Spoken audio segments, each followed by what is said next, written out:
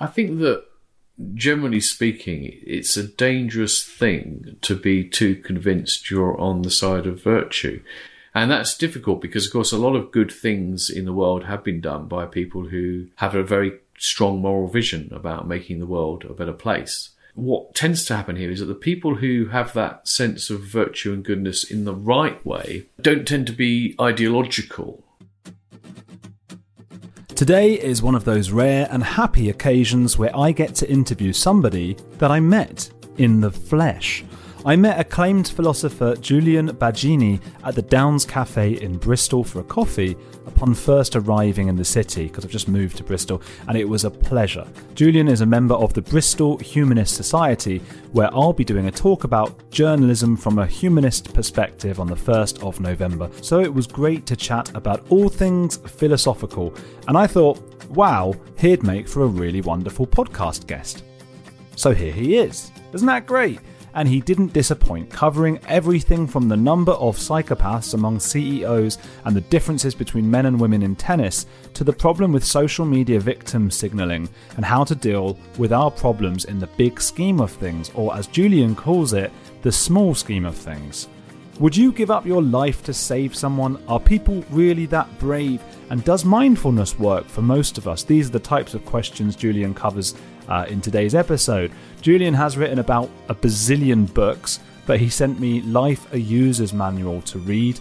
It's a great introduction not only to his works, but philosophy in general, because I didn't have a clue about all these Aristotle and Confucius people. Obviously I've heard of them. It was fascinating to see how Julian and his co-writer, psychotherapist Antonia Macaro, applied the wisdom of the ages to the problems of today. I think now that we're coming out of the pandemic, we could all do with a healthy dollop of philosophy, so I hope some of Julian's musings help you navigate this strange path we call life. They've certainly helped me. In the final 20-minute bonus section at the end, Julian talks about Boris Johnson, why he hates the word consumer, particularly with a consumer sound, why he wouldn't want to be a sex worker, and I talk about a virtue-signalling flatmate I once had, because I talk about her every week on the bonus episode. Don't miss that. Sign up on patreon.com/Andrew Gold or on Apple VIP area. Follow Julian on his namesake Twitter account. He's got a really large following and is very active on there. By the way, if you want to chat, I'll be premiering the video version of this on my YouTube channel at 6 p.m. on the Monday that this comes out. And you can ask me questions in the sidebar. I don't know how attractive a proposition that is. I don't know how attractive that... I don't know how to say that sentence. Doesn't matter. But hardly anyone turns up to those because everyone just listens on here. No one wants to see my face. But if you do, it's very easy to chat to me because no one else, there's not many... Well, I don't want to say no one else because it's insulting to the people who do turn up. But there's not that many people who come to that. So come along, have a laugh. We'll chat. Next week is Chris Ryan, a friend of Joe Rogan, but also a genuine intellect who writes about sex and evolution, among many other things. He will be my guest. I was just on his show as well, tangentially speaking.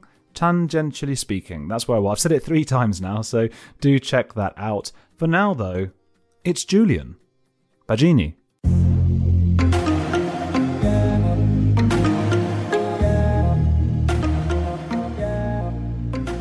In case you say anything of interest, which might just happen. It's always conceivable.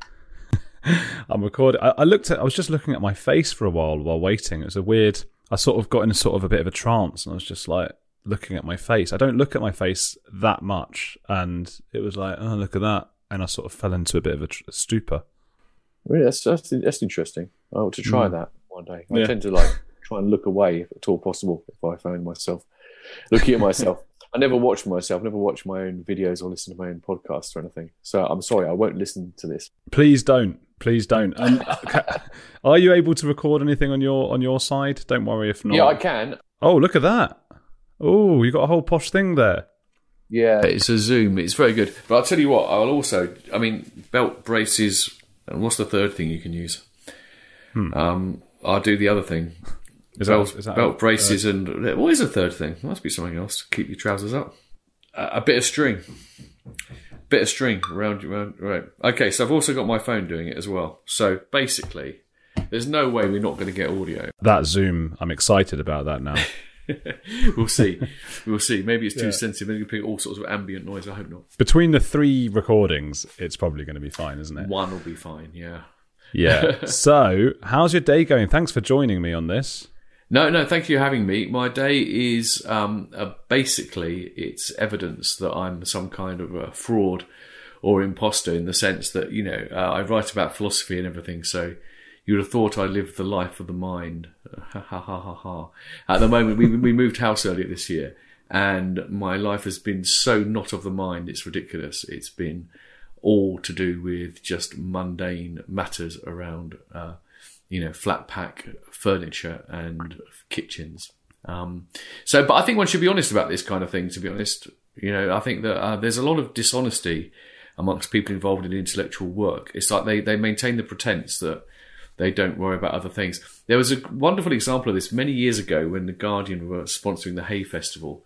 They did this thing where they went around and randomly stopped, writers and said, what are you thinking about right now? This is the thing. What are you about right now? Now, if you think about that, the odds are that at least half of them would have been said something like, I'm thinking about my lunch, or I'm thinking about how annoying that last person was, or I'm worried about my sales. And all of them came back to, I'm thinking about, the state of peace in the Middle East, or I'm thinking about, and I thought, this is just not honest. And only one person was honest, the wonderful Joan Bakewell, who is a national treasure. She said something like, I'm not thinking of anything right now because frankly, my brain is all frazzled and I've just, I'm only really thinking of where I can get my next cup of tea. I think that was the only honest answer in the whole thing. Everyone else goes through this pretense of, I only ever think of intellectual matters. They never go to IKEA. They don't go to IKEA. The concept of somebody being a philosopher is, to the rest of us, it's almost so foreign that we do like to believe that you are sitting there, sort of that Rodin sculpture with a fist on your chin, thinking intellectual thoughts. But of course, that's a great look for anyone listening. Julian's doing it now. But the lovely pose.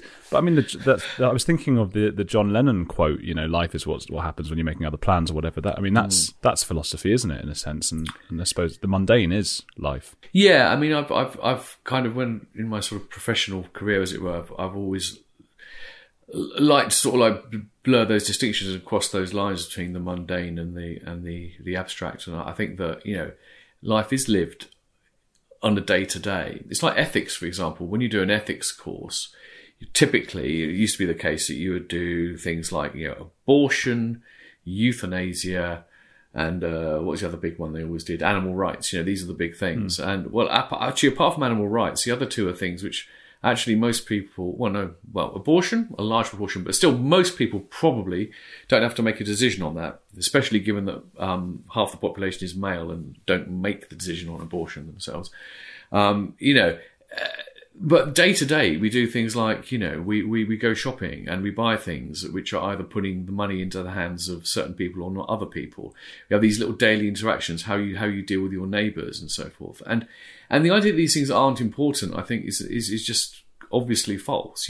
If murder is really obviously morally wrong, but most people don't go through their lives murdering.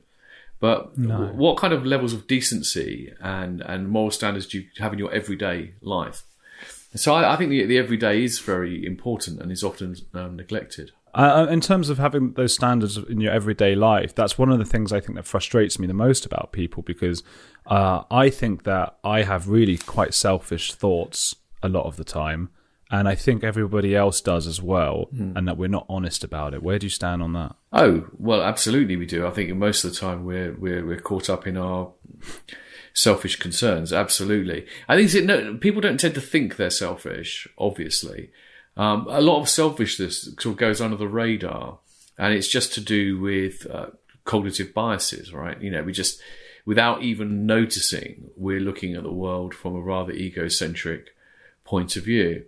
So, for example, the fact that when people get really cross and angry about other people being late, or we notice other people's bad behaviour very, very easily, and are often very, very judgmental about it, and we don't really notice our own. And I don't know. I mean, I don't think I'm obnoxious person. I hope not. But no, I'm probably less reliable than I should be. Actually, I say that. I think since this whole pandemic thing, I've become less reliable. I think I used to be quite reliable. I think I've become really unreliable. I keep missing meetings and things. I don't think the thing is, in your own case, you tend to think about what you don't do. I know I'm not a big liar. I know I'm not a big deceiver and all that kind of stuff. But I also know that I live my life in a fairly selfish way, to be honest. I mean, I've done very little kind of volunteering and stuff in my life. And I say it's because I don't have the time. I'm too busy doing other things. And, but still, I don't do it. I've got an excuse. Other people are busy too. They manage to do that kind of thing. So yeah, that's the selfishness is just sort of seeing the world through a lens in which we're blind to our own faults and very, very alert to those of others. And then also the self-serving thing as well. We often think it's a matter of fairness and justice that we get a certain good deal out of a situation. Whereas, so like when we moved house, this is a very, very good example of this. I think it does bring out the worst in people. But people get very, very annoyed at buyers essentially seeming to like drive a hard bargain and think they're selfish, horrible, selfish people. But actually, most people, when they're making decisions about moving house, are making those sort of decisions too, and would again, pay less if they could, get money off if they could, and very few people are just the extremes. But again, you get very annoyed when someone knocks you down on the price or talks you up on the price, depending on what the situation is. But if you're doing it yourself, you think, well, it's only reasonable, it's only fair. There's work to be done, of course. I do that same thing with the, giving money to homeless people. In that I don't often do it, and I tell myself, well, if I gave to everyone, I'd have no money left. And it's not like I'm raking it in, so I'm able to convince myself of that. But in actual fact, the amount of sort of 50p's, it would add up probably to quite a negligible amount. If I'm honest with myself, it's just a way of not having to give any money. Yeah, no, I know what you mean. That's a tricky one because there's a genuine question about whether that's the best use of the money.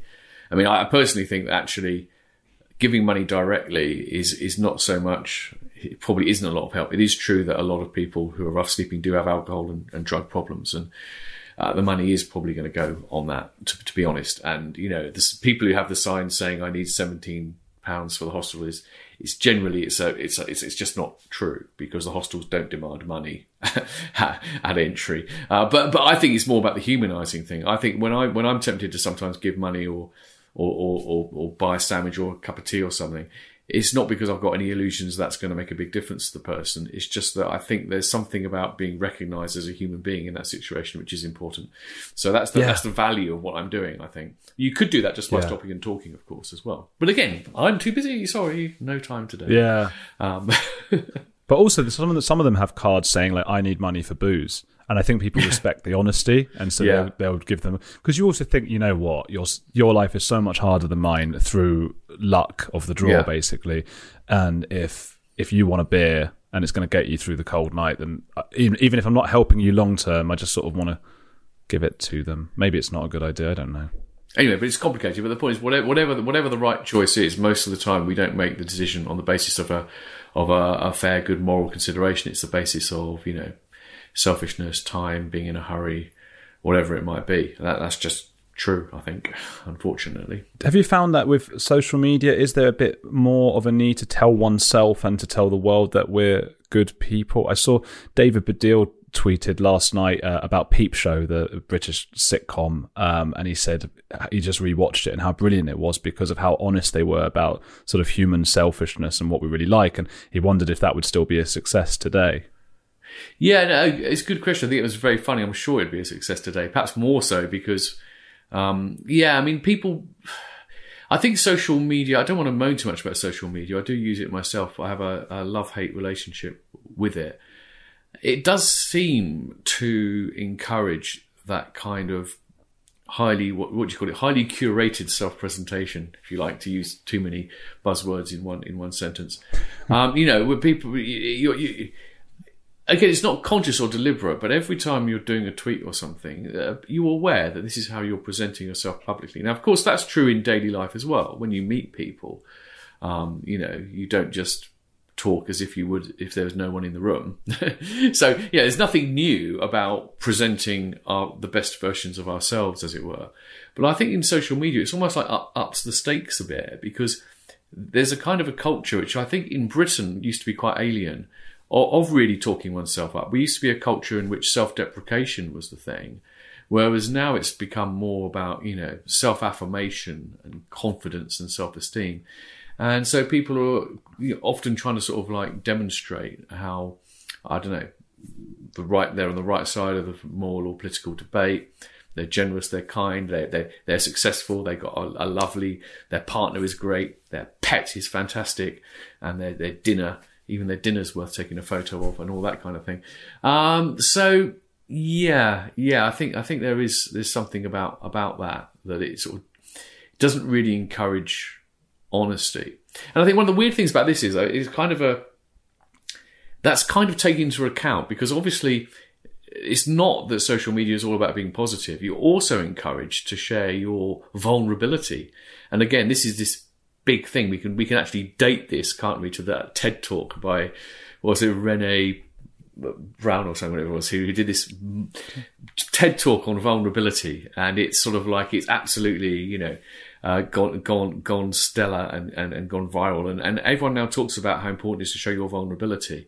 And in fact, if you do anything like this, if you go to any kind of masterclasses on podcasting or social media, it's one of the things they always tell you, be vulnerable with your audience, show them you're human, and because this is actually a good way to earn trust and to bond. But I think in a weird way, it seems to be about authenticity and honesty, but it isn't, because it becomes another performance. You've got to perform your vulnerability in the right way. You're not supposed to sort of go on social media and say something like, I'm feeling really crap today because actually, I treated my last partner like a complete bastard and now I'm feeling sorry for myself. It's always like, sorry, having a hard time, folks, difficult breakup. And then everyone comes in and goes, feeling sorry for you, get better soon, it'll come out, blah, blah, blah. So there's I don't want to sort of, I think there's a benefit to this. I don't want to be too harsh on this. I really appreciate that sometimes it is genuinely helpful for people to open up a bit on social media and get that support. But the overall culture, I think, encourages it to become a bit too much of a performance. And how can you do that really honestly on social media when your audience is so diverse? The point about opening up is you tend to open up to people you know or you trust. There's something personal about it. Opening up to the world is something that is never going to be quite the same thing, is it?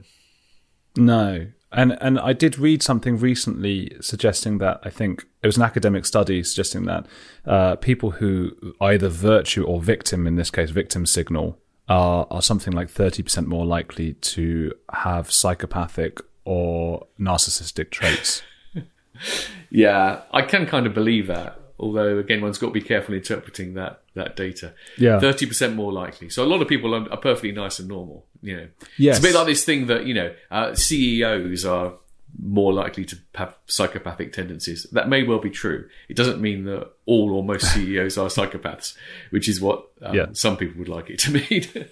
No, but they might be higher up on the spectrum. Yeah, but it's all on average. It's all on average, isn't it, as well? That's the thing.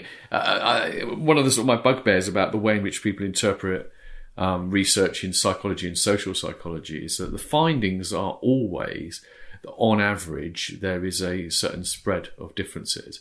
But when you apply that to individual cases, and how much you can predict what an individual person can be, often these things are not very helpful at all.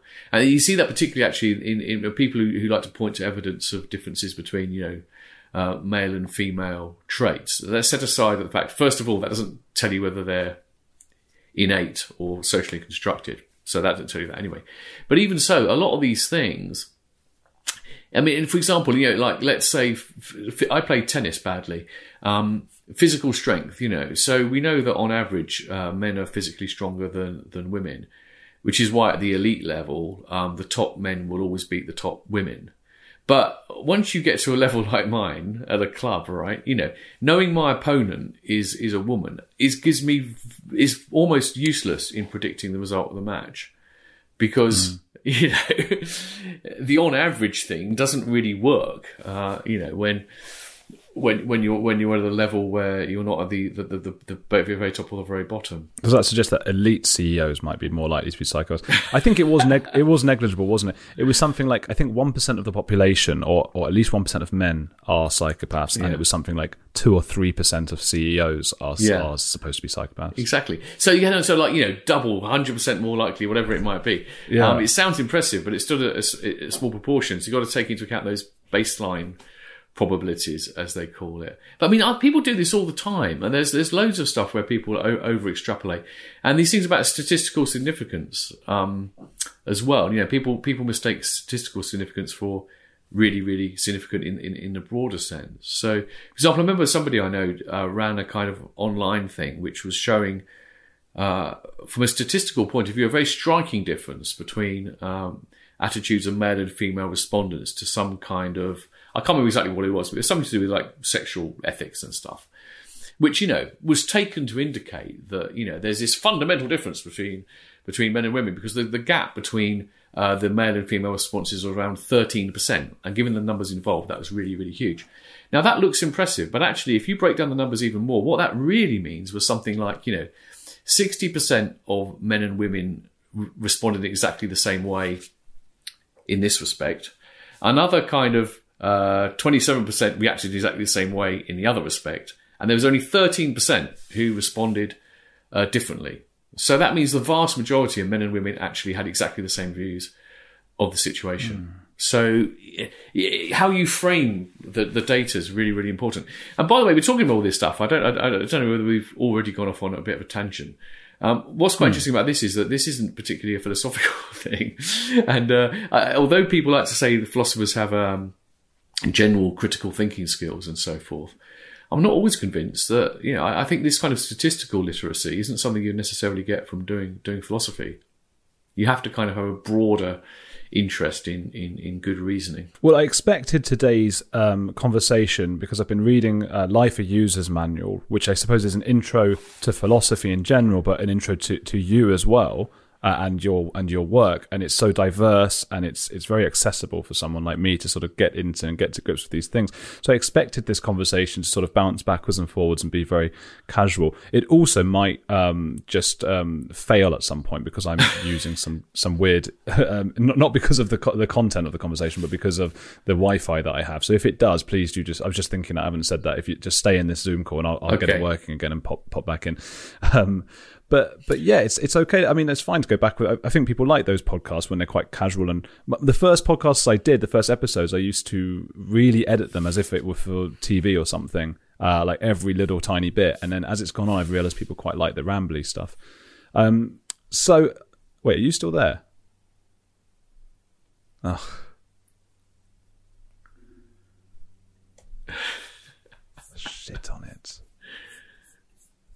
That's quite funny. The moment is working fine until you mentioned there's a Wi-Fi problem, and then it went down. That's so funny. I can't believe that happened right then. I thought it must be like a joke that the internet was playing on me. I think it is. I think it's actually that's proof we're living in a simulation, isn't it? I think there's some point having fun, doing malicious little hacks every now and again. I don't believe that, by the way, but I just thought I'd throw that in. I don't know a philosopher. Most people don't know somebody who is, by profession, a philosopher, right? And you write in the book about, I think it was Nietzsche and Kierkegaard being successes because they got to write for a living, which is, I guess, what you get to do. What's it like? What's the deal? Writing for a living? Yeah, and being a philosopher, like a thinker. Yeah, I don't know. The thing about being a philosopher is that it's...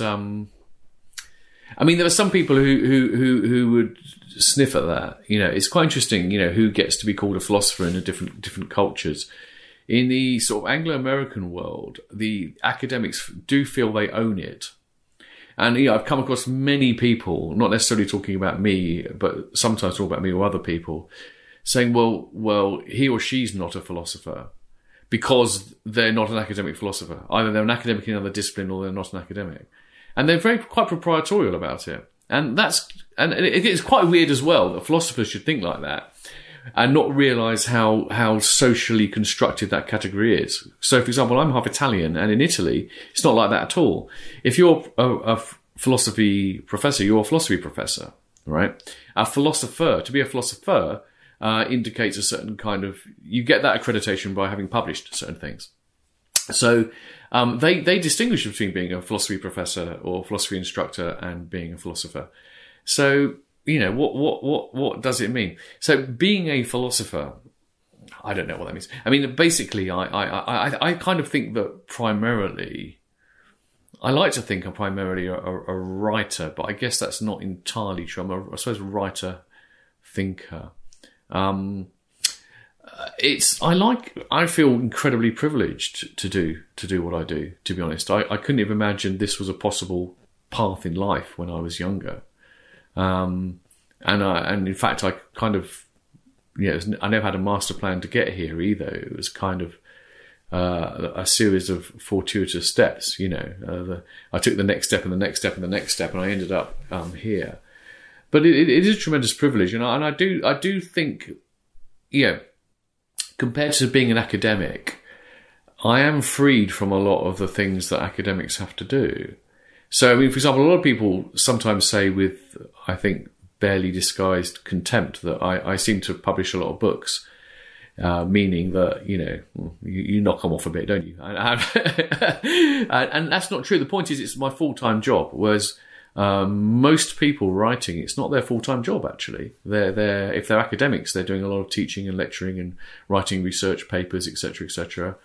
And, even other people are doing lots of other things. So to be able to focus as much of my time as I can do and not be distracted by, choosing a new sink for the kitchen is very, very lucky. It's a cool job. And if you're out with your friends or family and there's like a moral quandary, do people go, Julian, come on, what do we do? Well, no, but I mean, they do kind of, I don't know, they often expect you to have thought about it, but I think most people are a little bit kind of, perhaps it's to do with the country we live in. I think most people are actually a little bit kind of almost mocking of philosophy. They kind of, that's for the philosophers, isn't it? Ha, ha, ha, And I think a lot of people have almost like a pride in not being too philosophical about things. But the other thing is, one of the things I think is most interesting about these kind of issues is that, no one ever really does or can, no one, very few people really do that thing of saying, well, I don't know, I'm not an expert, I'm not a philosopher, let's ask a moral philosopher. And then they tell me what I should do. And they say, okay, I'll do it. They don't, we can't, in the end, we always end up, this is a strange thing that we always end up trusting our own judgment, even when we know we're not experts in it. And that's the kind of thing where we kind of have to think for ourselves. We're always told, think for yourself. But in fact, we always think for ourselves. When we say think for yourselves, I think what we're really doing is saying two things. One is recognize the fact that you are thinking for yourself. Don't pretend you're simply following someone's advice, because this is the old Jean-Paul Sartre type thing. When you follow someone's advice, you have chosen to follow that person's advice rather than someone else's. So there's some thinking and responsibility behind that. But the second thing is to say, look, you are already thinking for yourself, so do it properly. Don't do it sloppily, quickly, in a hurry, whatever. Take a bit of time to do it properly. And I think that's an important thing too. Reminds me of when people ask for advice, for example, on relationships. They say, what should I do about this girl or something? And that whatever you say is not going to influence anything they do. They're going to do, they like that girl or they don't, Yeah, that's true. It's very interesting, this, because I was just listening to a little podcast the other day from a philosopher. I'm going to get her name on, Caterina Di Tulla. I'm always bad with names. Something Italian as well. No, it's very interesting. Brazilian, Dutch, a real sort of a cosmopolitan person. Caterina Dulas or something. Anyway, it'll come to me later. Or it won't. But she's written quite what sounds like a very interesting book. And one thing she's talking about is that the whole thing about logic and reason and argument, her argument is that if you look not just in the Western tradition, but in other traditions as well, it really emerges out of this dialogical reasoning. In other words, talking and thinking with others. So you kind of see it in the Socratic dialogues. There's characters there, sort of dramatizing the way these things really work. And a lot of recent work in psychology, there's this idea of social cognition, which Hugo Mercier and Dan Sperber have promoted a great deal. Very interesting book, The Enigma of Reason, well worth reading. And they're arguing that, again, a lot of psychology in recent years, the take-home message people have is how bad people are at reasoning, because you give them these basic logic tests and they fail, and they don't understand basic probabilities, etc., etc. But they're saying that people fail in those kind of tests because they're tests which, first of all, get you to they're very abstract. They're not related to particular situations, and secondly, you're asked to do it all by yourself. But when human beings think together, particularly about things that matter, actually, we're pretty good. And there's a lot of evidence that that's kind of true. So how did this relate to your initial question? I've now forgotten the question that this started with. About whether people actually listen to one another's advice. Yeah. Sorry, I think am I being shouted at? I hope so. No, I don't think it's me. I think it's somebody else. Someone doing work, by the way, rather than just a random person shouting at me. I don't often get shouted at for no reason. It would have been an exciting turn of events. Yeah, so whether we really listen to each other. I think that what you're saying about relationship advice and all that kind of stuff is, well, we know, generally speaking, it doesn't work very well to basically tell people what they ought to do. It just doesn't really work. Does it work, though, if you have a conversation in which you are genuinely able to give the person the space to work through and think about, with you as the kind of foil, the issues there? Well, often that kind of thing does lead to certain changes, So I think part of the problem is that a lot of us, and particularly I think I have this weakness myself, I think that I kind of, with this kind of philosophical training and temperament and background, I often approach a discussion as though it's simply a question of let's get clear on the facts of the arguments and pros and cons, and bish bash bosh, that's a conclusion, let's get on with it. And that's a very, very poor strategy when it's involved with affecting people's behaviour or helping them to think it through. You've got to not be the advice giver, you've got to be the participant in a kind of discussion. And I think that's quite important in philosophy in general, actually. It must be hard because a lot of people are emotional, and emotion can cloud logic in many respects, and you've got to sort of be on their emotional wavelength as well, right? Yeah, that's true. Although, again, I think it's the sort of distinction between emotion and reason can be overstated and made more absolute than it is.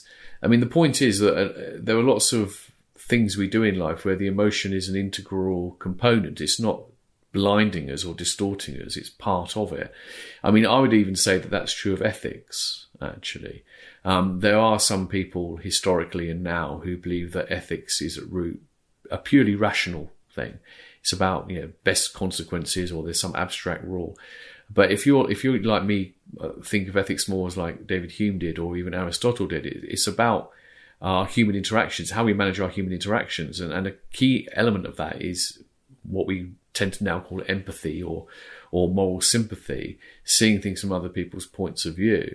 So, in order to do any sort of moral reasoning, you've actually got to connect with that emotion too. It's not something you can approach in a purely abstract way. So it's often more of a case that people are not attending sufficiently to the role the emotional dimension has in the decision-making process, rather than, there being this fundamental conflict between thinking things through rationally and how we feel about it. Because that is a little bit a part of the sort of culture wars going on at the moment. You sort of get one camp who seem to be responding quite emotionally, and you get another camp going, rational, everything, you're not being rational. And then I guess it's about the middle ground, which I suppose a philosopher often seems to find themselves. I mean, especially if your book, Life a User's Manual, you sort of show one argument and then the other, and sort of tend to settle in the middle. Is that the safe space a lot of the time? Well, yeah. I mean, going back a bit though, I think the culture wars thing, I don't think it'd be right to characterise it as one side being emotional and one side being rational. I think that's the way it often seems, but it probably seems that way to both sides, to be honest with you. I think a lot of people who, perhaps to you and I, are on the wrong side of certain debates, believe they're being perfectly rational and evidence-based. I mean, again, go back to this thing about, the reaction against a lot of what's happened to do with female equality and everything.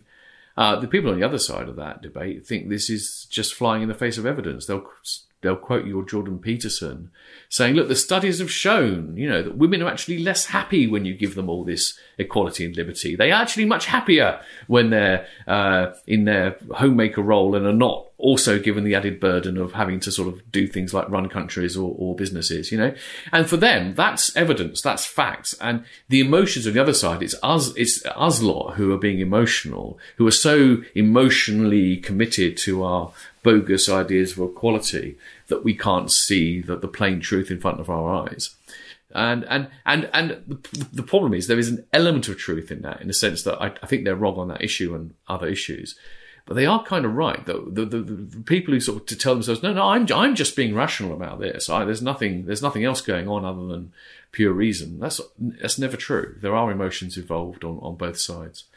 The thing about the middle thing, it's interesting you say that the approach we take in the book, because I wrote this with Antonia, my partner, Antonia Mercado, and it's not necessarily being in the middle, but I think it's often the case, almost always the case, that if there is an issue where there seem to be two seemingly diametrically opposed kind of responses, which don't seem to be able to be entirely reconciled, is because there's kind of elements of truth in both, and it's doing justice to both sides.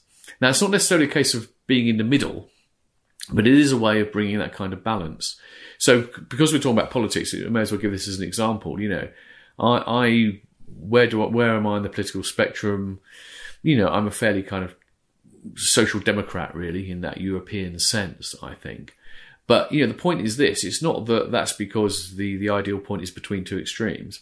It's because coming from the left, there is a lot of very true stuff about the fundamental unfairness of economic inequality, about questioning people's right to ownership of things like land and so forth. There's a lot which is really, really true there. But you have to acknowledge, on the conservative side, it's just not, to say it's just pure defence of the status quo and the powerful is not being sufficiently understanding of it. And there is the truth in conservatism, which comes back into people like Burke, is that we ought to be very cautious about believing that we can sort of design society on a blank sheet of paper, and that society is this rather delicately evolving ecosystem which you kind of meddle with kind of at your peril. You have to be very cautious. Now, the point is, I think that's all true.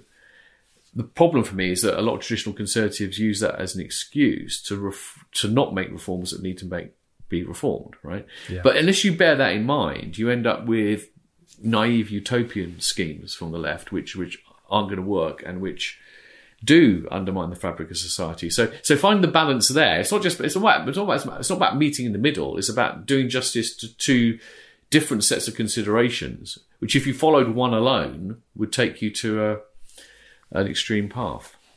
Sounds a lot like Daniel Finkelstein, who was on this podcast. Do you know of him? I do know of him. I haven't read a lot of his stuff, I have to confess.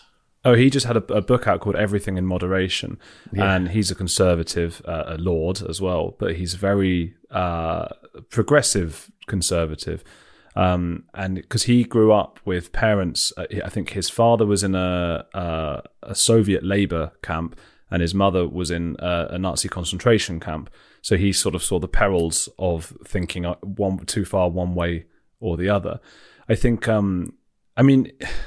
is that the left seems to often be thinking, often seems to be trying to be righteous, but we've seen many times, I guess, in the 1900s where that led to a lot of death and stuff like that, particularly sort of in the USSR and China sort of murdering wealthy farmers and stuff, which, is that like what we were saying before, that sort of 30% of people who are sort of trying to show they're virtuous are actually maybe quite bitter sometimes? I think that, generally speaking, it's a dangerous thing to be too convinced you're on the side of virtue. And that's difficult because, of course, a lot of good things in the world have been done by people who have a very strong moral vision about making the world a better place. So this is actually quite difficult. But I think what tends to happen here is that the people who have that sense of virtue and goodness in the right way don't tend to be ideological, right? It's more about decency and goodness. So people like, going to do Médecins Sans Frontières, or the people who are heroic in dreadful situations, such as through the Holocaust and saving people.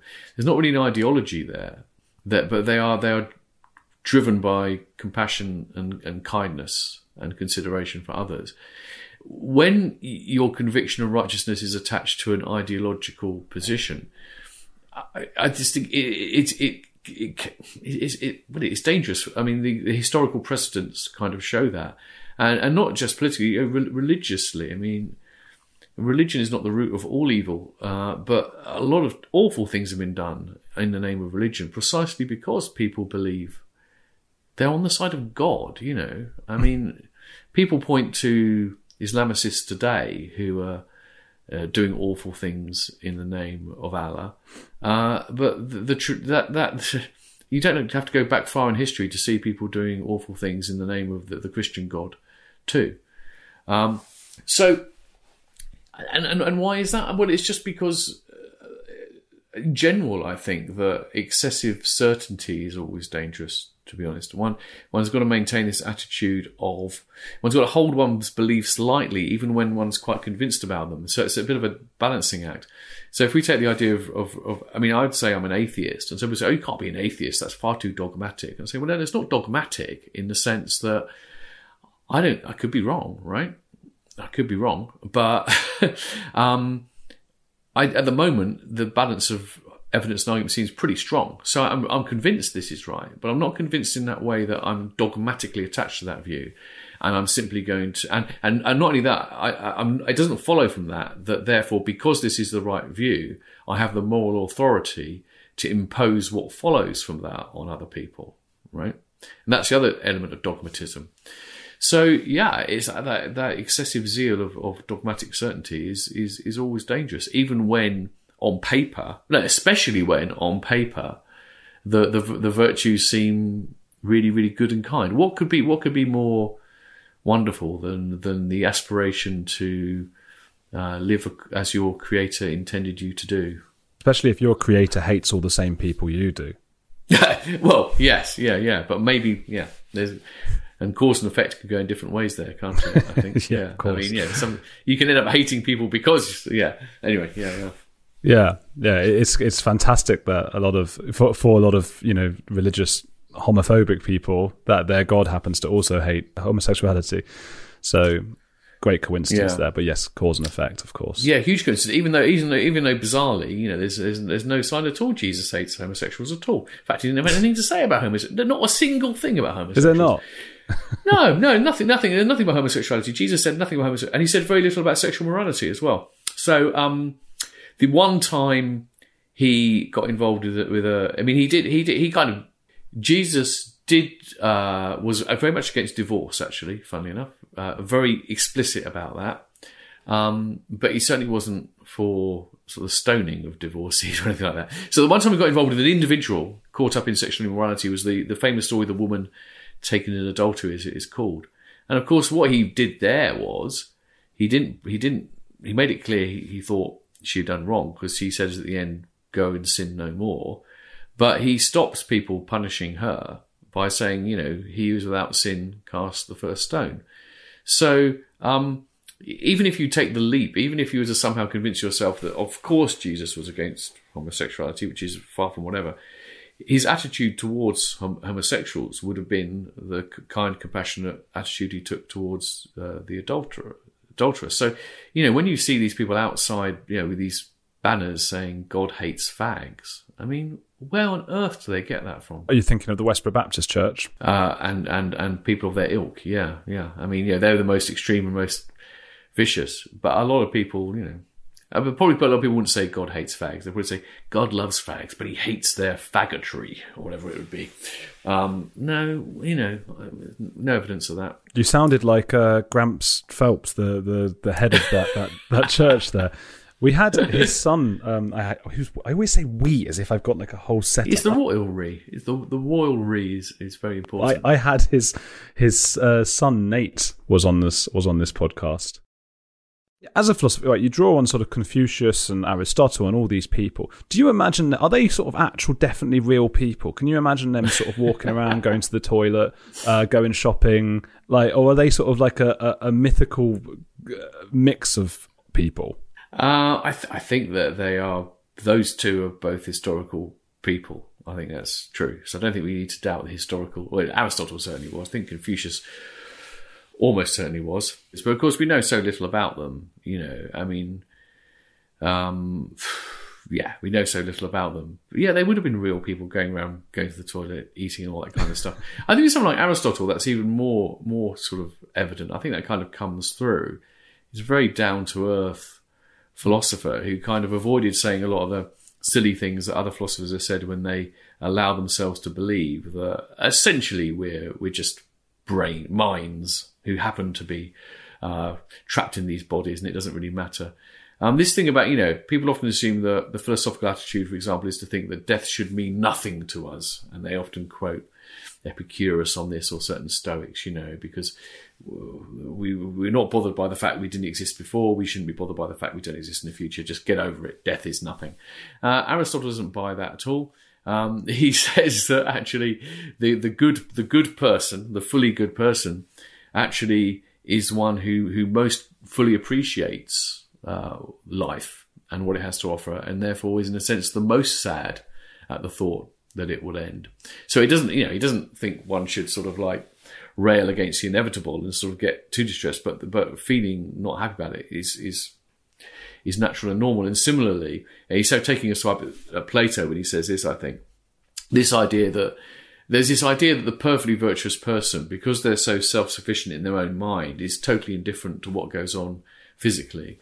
And therefore, you could be, no matter how much your physical situation is awful, you could still be happy because you can rise above it. And he just said at some point, the idea that a person on the rack could be happy is just an absurdity. And he's right. So I think with Aristotle, he's very down to earth, and you can imagine him as a real fully rounded human being. I think you imagine Socrates as being an annoying little bugger, actually. Oh, really? He just likes to pick fights and tell you you're wrong. Yeah, the Platonic dialogues, there's a lot of good stuff in them. I don't want to knock it too much, but they're called dialogues, but they're not really. They're Socrates going around showing people that they can't really back up what they say they think, and that they don't know anything. And he doesn't put positive answers in their place either. So he leaves you sort of in this situation of, well, but a little bit annoying. But yeah, there's a lot of good stuff in there. Don't get me wrong. But it's, I think you'd probably rather have a cup of tea with Aristotle than Plato, I think. Were they like writing stuff down on like papyrus or something? Yeah, it's interesting. In the case of, Socrates didn't write anything down.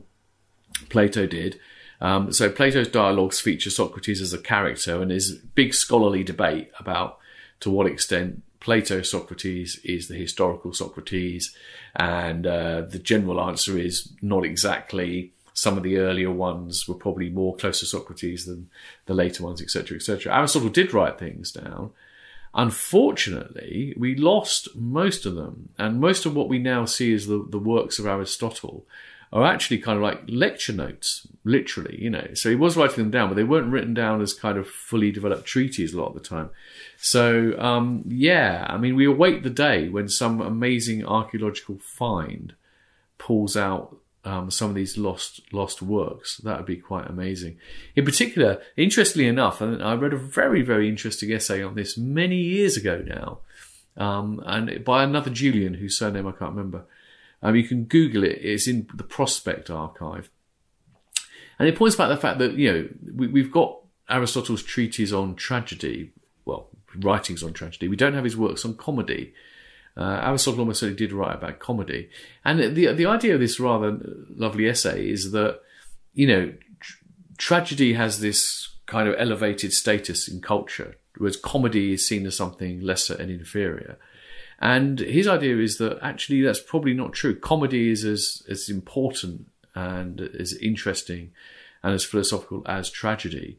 And maybe one of the reasons why it doesn't have the same status is that one of the canonical thinkers we know what they thought about tragedy, we don't know what they thought about comedy. It's quite an interesting hypothesis. Julian Goff, I think it was. I guess there's also a snobbishness, isn't there? That even today, tragedy is sort of very serious. Comedy is a bit silly, so we shouldn't take it as seriously. Yeah, but tragedies are very silly a lot of the time as well. Most operas are ridiculous, and Shakespeare's tragedies, they end in the number of bodies and how long they take to die as well. I am dying, I don't get on with it, for goodness sake. Tragedies are often ridiculous in a different way. I think comedy is very, very philosophically rich. I've done a couple of long talks on. I did one on The Simpsons and philosophy, and one on Monty Python. And with Monty Python, seriously, in Monty Python, I think you get in a very, very concise form a kind of Anglo-Saxon version of existentialism.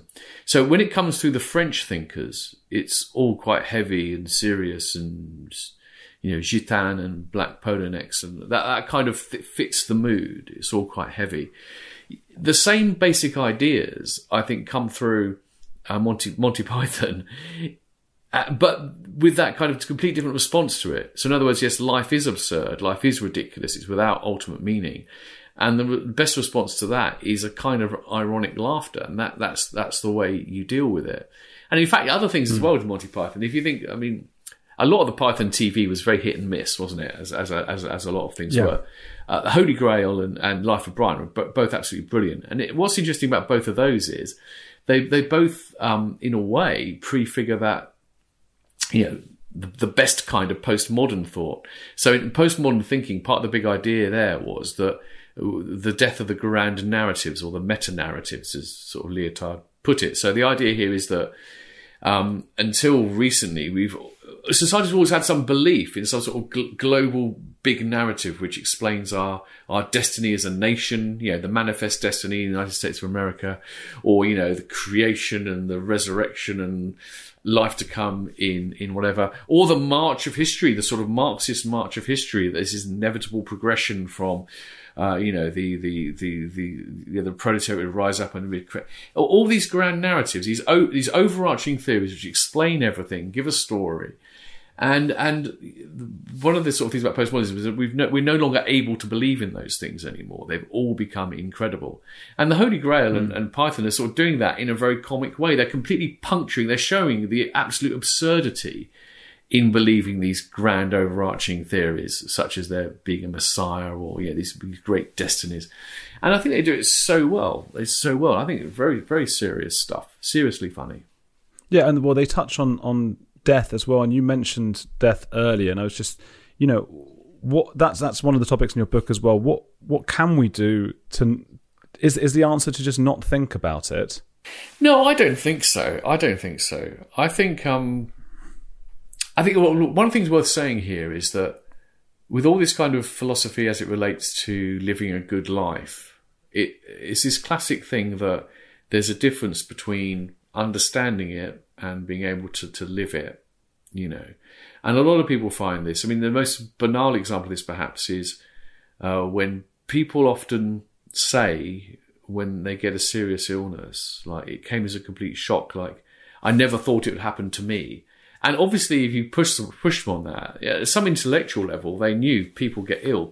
It can happen to anyone. They knew that intellectually, but it hadn't really sunk in. So when it does happen to them, it's a shock, right? Similarly, the loss of your parents. Now, I actually think maybe I'm a bit weird because I actually have found in my life that when such things have happened, I haven't been shocked. I have thought, well, of course it's going to happen at some point. But that doesn't mean I'm always good, as it were, absorbing and living what I understand intellectually. And I think that when it comes to coming to terms with your mortality and the inevitability of death, it's a kind of a constant kind of work in progress. And I think the thing what I aspire to is that kind of understanding which I think's most actually captured best in kind of Japanese thought. And in Japanese thought, philosophy, aesthetics, art, they're all actually more interconnected. But there were a lot of these sort of like concepts we've got in from Japan, like mono no aware, which is like the pathos of things is a translation. This idea that when you really fully appreciate anything in life, there is always the combination of the bitter and the sweet. So in Japan, the major festival is Hanami, which is the cherry blossom season. And I think, what a brilliant festival, much more meaningful than Christmas has become here. And the whole point of that is you picnic under the cherry blossom, because the cherry blossom comes and it's beautiful, but the whole point is it's temporary, it doesn't last. First big storm, it's all blown off and it's gone. And the appreciation of the cherry blossom is about trying to sort of combine that this is wonderful, this is beautiful, but it will pass, and therefore there's that element of sadness there too. So I kind of think that I think it's complete nonsense to think that one should accommodate oneself to death by simply becoming indifferent about it and not caring. At the same time, one shouldn't live in fear of it and in dread of it. Rather, should cultivate this appreciation in which you accept things are going to come to an end. That's part of their beauty, but that doesn't mean there isn't any sadness there. So yeah, that's the kind of, and I think that gives you, if you can really live that, I think it does give you that kind of heightened appreciation. I mean, people talk a lot about mindfulness, and I think that it's a term which is used in many, many, many different forms, but I think sometimes it's kind of abused. And some people think what mindfulness means is being in the moment in a pure and simple way, like a cat is or a dog is. And I think that's really odd, actually. Why should we aspire to be like a cat or a dog? We're humans, right? What makes us humans is that we're not entirely in the moment. We are conscious of our biographies and we're conscious of the future. So the kind of mindfulness I think we should be cultivating isn't where we're trying to become less than human by becoming only aware of the moment. It's that being aware of the moment precisely as something which is between the past and the future, which won't last forever, and appreciating it in that way. So it's appreciating the moment in that fully human way, not in the cat-dog way, which is fine for a cat or a dog. I've got a very nice cat who's in the moment a lot of the time, but I don't want to be like him. Yeah, I find that really interesting, actually, because it is actually something I was going to ask you about mindfulness and stuff like that, because I think it must be all right for some people because they seem to get a lot of joy out of that thing of just that, or let all thoughts go pass by like a cloud. And I've tried that, and a lot of us have tried that, and I think for some people it just doesn't work at all. And I think I enjoy worrying. Does that make any sense? I enjoy thinking and going, oh, what's going to be next, and it is stressful. But I quite like it. Do you know what I mean? I do know what you mean, and I think there's perhaps we wouldn't go quite as far as that, but I think there's something to that. I don't know what do you make of this? Over the years, I've occasionally do come across people who have this kind of, who tell you that they're through their kind of practice. They have no ego, for example, in a very proud way, which I think is very interesting. And about this acceptance, about tranquility, and all this stuff. What I find those people react in ways which are, for people who think they're above all things, they seem to be quite fragile. They don't like to sort of like hear about problems and difficulties, or that you might disagree with them, or this may not be right. It seems to me that in order to sort of live in this sort of bubble of perfect tranquility, you've got to cut yourself off from a lot of things, to be honest. And I do agree. I think part of being human is that we're involved in things which create anxiety and upset and insecurity. I mean, obviously, relationships are one of the key things of that. I mean, this is why I'm not into the Stoics at all, by the way. And I don't want to sort of create a reputation as being a complete enemy of it, but it always comes up. It's in the ether. It's in the ether at the moment. It's Stoicism. There's a lot of books and stuff about it, but a lot of people who are advocating Stoicism are really advocating watered down Stoicism, which might be fine. But fully blown Stoicism really says, look, don't get attached to anything, so this is paraphrasing actual Stoic text. If you drop a jug, just say, it is just a jug. Don't worry about that. if you lose your children or your wife, say it is just a wife, it is just a child, that doesn't matter. I mean, come on, no, it's appropriate to be distraught and upset. If you're going to do something meaningful, if you're going to try and do a podcast series, which in the grand scheme of things, and can we come back to the grand scheme of things in a minute, may not matter, but nonetheless, part of having a meaningful life is to be engaged in projects. If you're going to be properly engaged with them, you're going to care about them, and you are going to be bothered if it goes badly, and you're going to be pleased if it goes well. So, sure, we get too caught up in things that don't matter. We attribute too much value to things we shouldn't attribute to. True. But in order to live a rich and engaged life, I think you're going to be open to a lot of these so-called negative emotions. And so I think the idea you should somehow try and make them your enemy is not true. Now, a quick response on that, though. A lot of people who advocate mindfulness would say that's not what mindfulness is about. Mindfulness is about accepting those negative emotions, but simply not amplifying them or not endorsing them. And there's some benefit in that. But again, sometimes we do want to partly endorse them, not just notice them, but to actually endorse them. So if I'm upset because some project that matters to me has gone very badly, I don't think it's appropriate just to say, I'm just going to notice that negative feeling. I don't have to endorse it. I think recognising the fact that I do endorse it as being appropriate in some way is important for maintaining certain values. But sorry, I'm going on a bit, but the grand scheme of things is my obsession of the last 48 hours is precisely this, because I think that being told things don't matter in the grand scheme of things is completely useless. What a silly thought. Nothing matters in the grand scheme of things. So how's that supposed to help? I may as well kill myself because my life doesn't matter in the grand scheme of things. I think a more important thing, what we should be saying to each other is, do you know what? In the small scheme of things, that doesn't matter. Because our problem is not often... look, I don't think most people's problem is that they think what's happening to them matters in the grand scheme of things. We're not that egocentric. A few people are.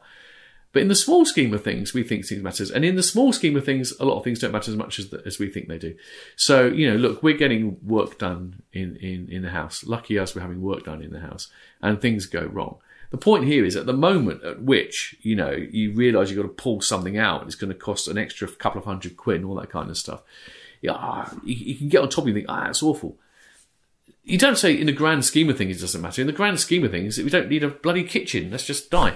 The point is, the useful reminder is it doesn't matter in the small scheme of things, because actually, even within a few days' time, the hassle will be over. The difference to how your kitchen is going to function is going to be marginal. And on your deathbed, the extra cost isn't going to mean the difference between you having a difficult or an easy life financially. So it doesn't matter in the small scheme of things. I suppose people might be saying the grand scheme of their life, but okay. Well, that's true as well. But in that case, there are lots of other things one should think to try and put things in perspective. But every now and again, something happens which is really significant. Yeah, sometimes things really do matter. Obviously, bereavement is one of the most obvious things. If you lose someone very close to you, there's no point pretending that isn't anything other than a really, really bad thing. And then the only consolations you have are the things that you don't need. You don't really need philosophy to tell you these things, do you?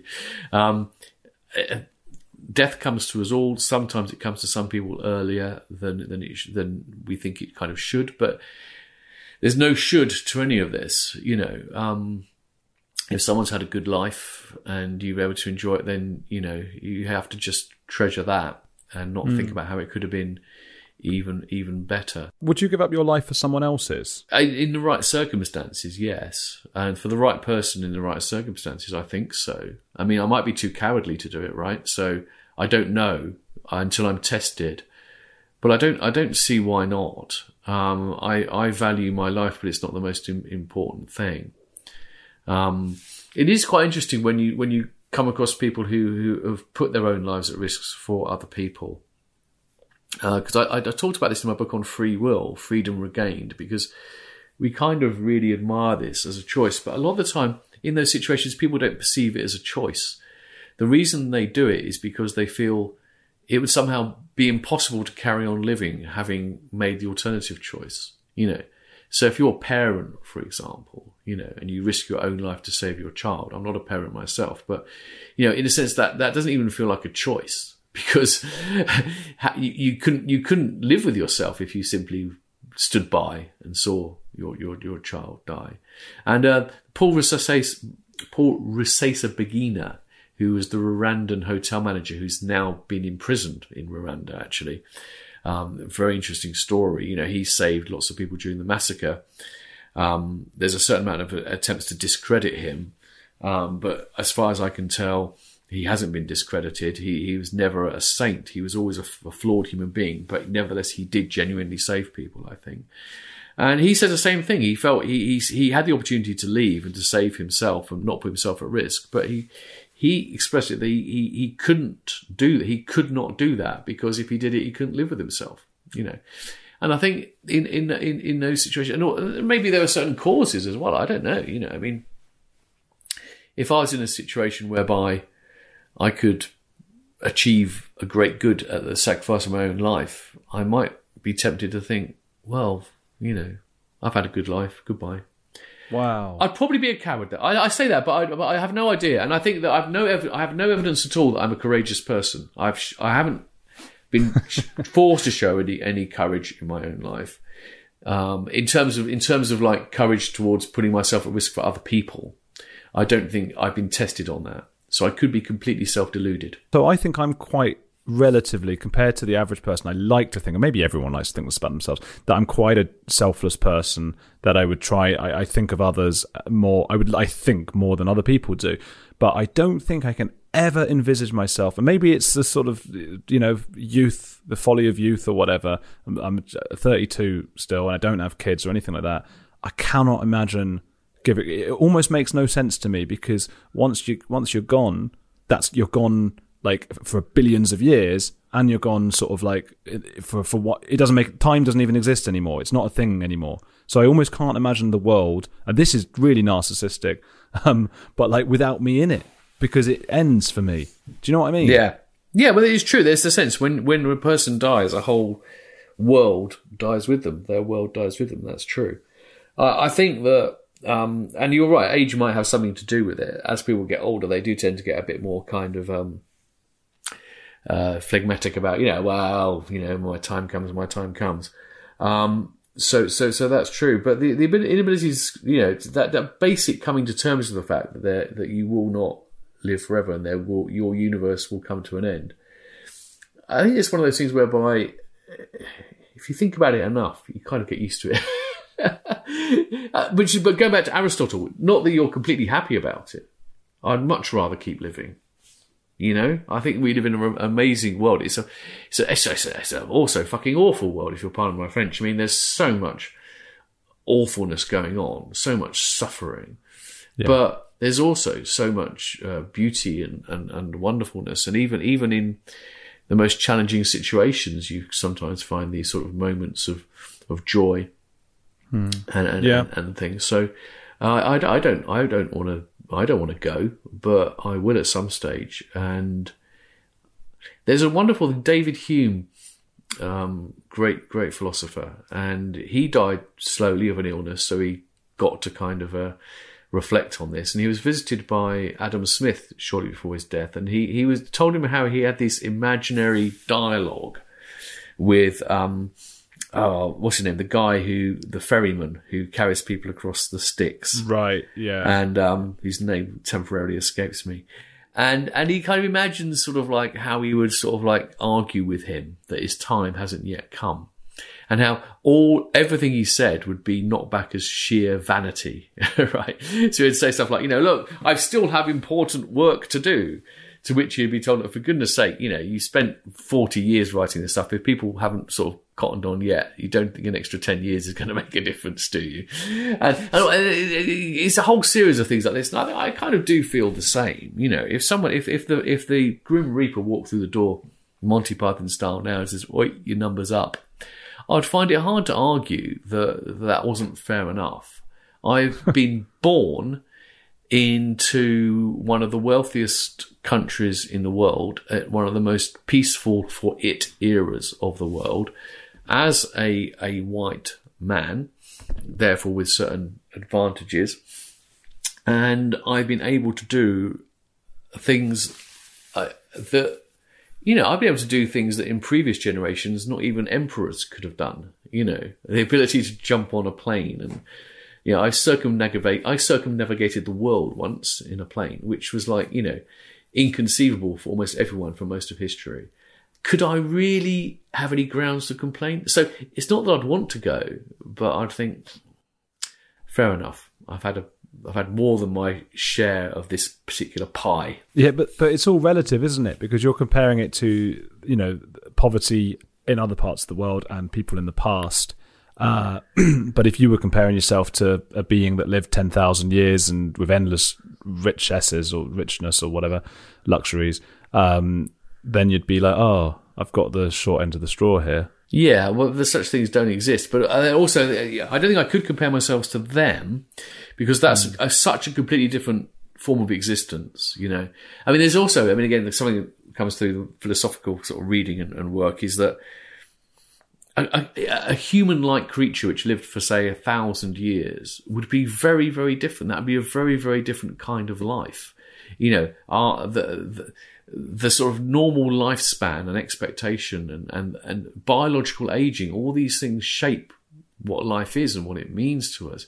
It's really almost impossible to imagine what it'd be like to live in a way in which those constraints were radically altered. It's not difficult to imagine living an extra 10 or 20 years, or even perhaps 30. But once you start getting beyond that, you're having to change so much of what makes human life what it is.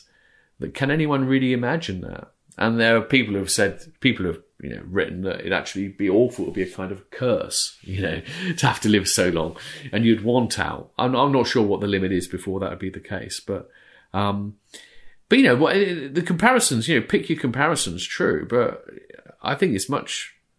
The most relevant comparison, I think, is to the vast majority of people who have lived and do live today, rather than to hypothetical people. Yeah, the people I've just made up in my head. Yeah. I do think about living forever because I had a couple of people on the podcast who talk about, how they can do that and with science and stuff. And it's all a bit far-fetched, but at least for now. But they really believe quite strongly in it. It's a guy, Andrew Steele, who came on, and he thinks, by the time... in 50, 60 years, they might have started to cure death, at least long enough for more innovations to come about in the following years so that your life keeps getting extended. Yeah, no, I know there are. Aubrey de Grey is another one. He believes that, because he's got this idea of I can't remember what the phrase is, something like immortality, escape velocity almost kind of thing. But the idea being that you don't have to sort of have the elixir of eternal life to live forever, in the sense that If say in 10 years' time we can extend life by 20 years, then that gives you an extra 20 years, in which time they might have developed the technology to extend it by a bit more. Do you see what I mean? So he thinks there are already people alive who will live forever, barring some kind of horrible accident. It's easy to look. Let's see if it happens. Let's cross that bridge when it comes to it. But I think we have to live our lives on the assumption that we are going to cop it, and there's no point in. And I kind of, in some ways, I admire this kind of ambition to extend life hugely. But a lot of these people end up saying that, part of their viewpoint is that it's an absolute tragedy and terrible human catastrophe that we don't live forever. And I think that's kind of weird. I can't sort of embrace any worldview which makes the fundamental nature of the world itself a kind of a moral catastrophe. I could. Yeah, okay, maybe. Yeah, okay. As I said that, I was sure. Am I sure about that? I'm not sure about that. But okay. I think in practice, you've got to live your life according to the way the world actually is. That's not a reason not to want to make it different if you can. But if you feel like it's intolerable, absolutely intolerable the way it is, and the way you're seeking to change it is so fundamentally different that it's unlikely it's going to happen, that's just a cocktail for profound dissatisfaction.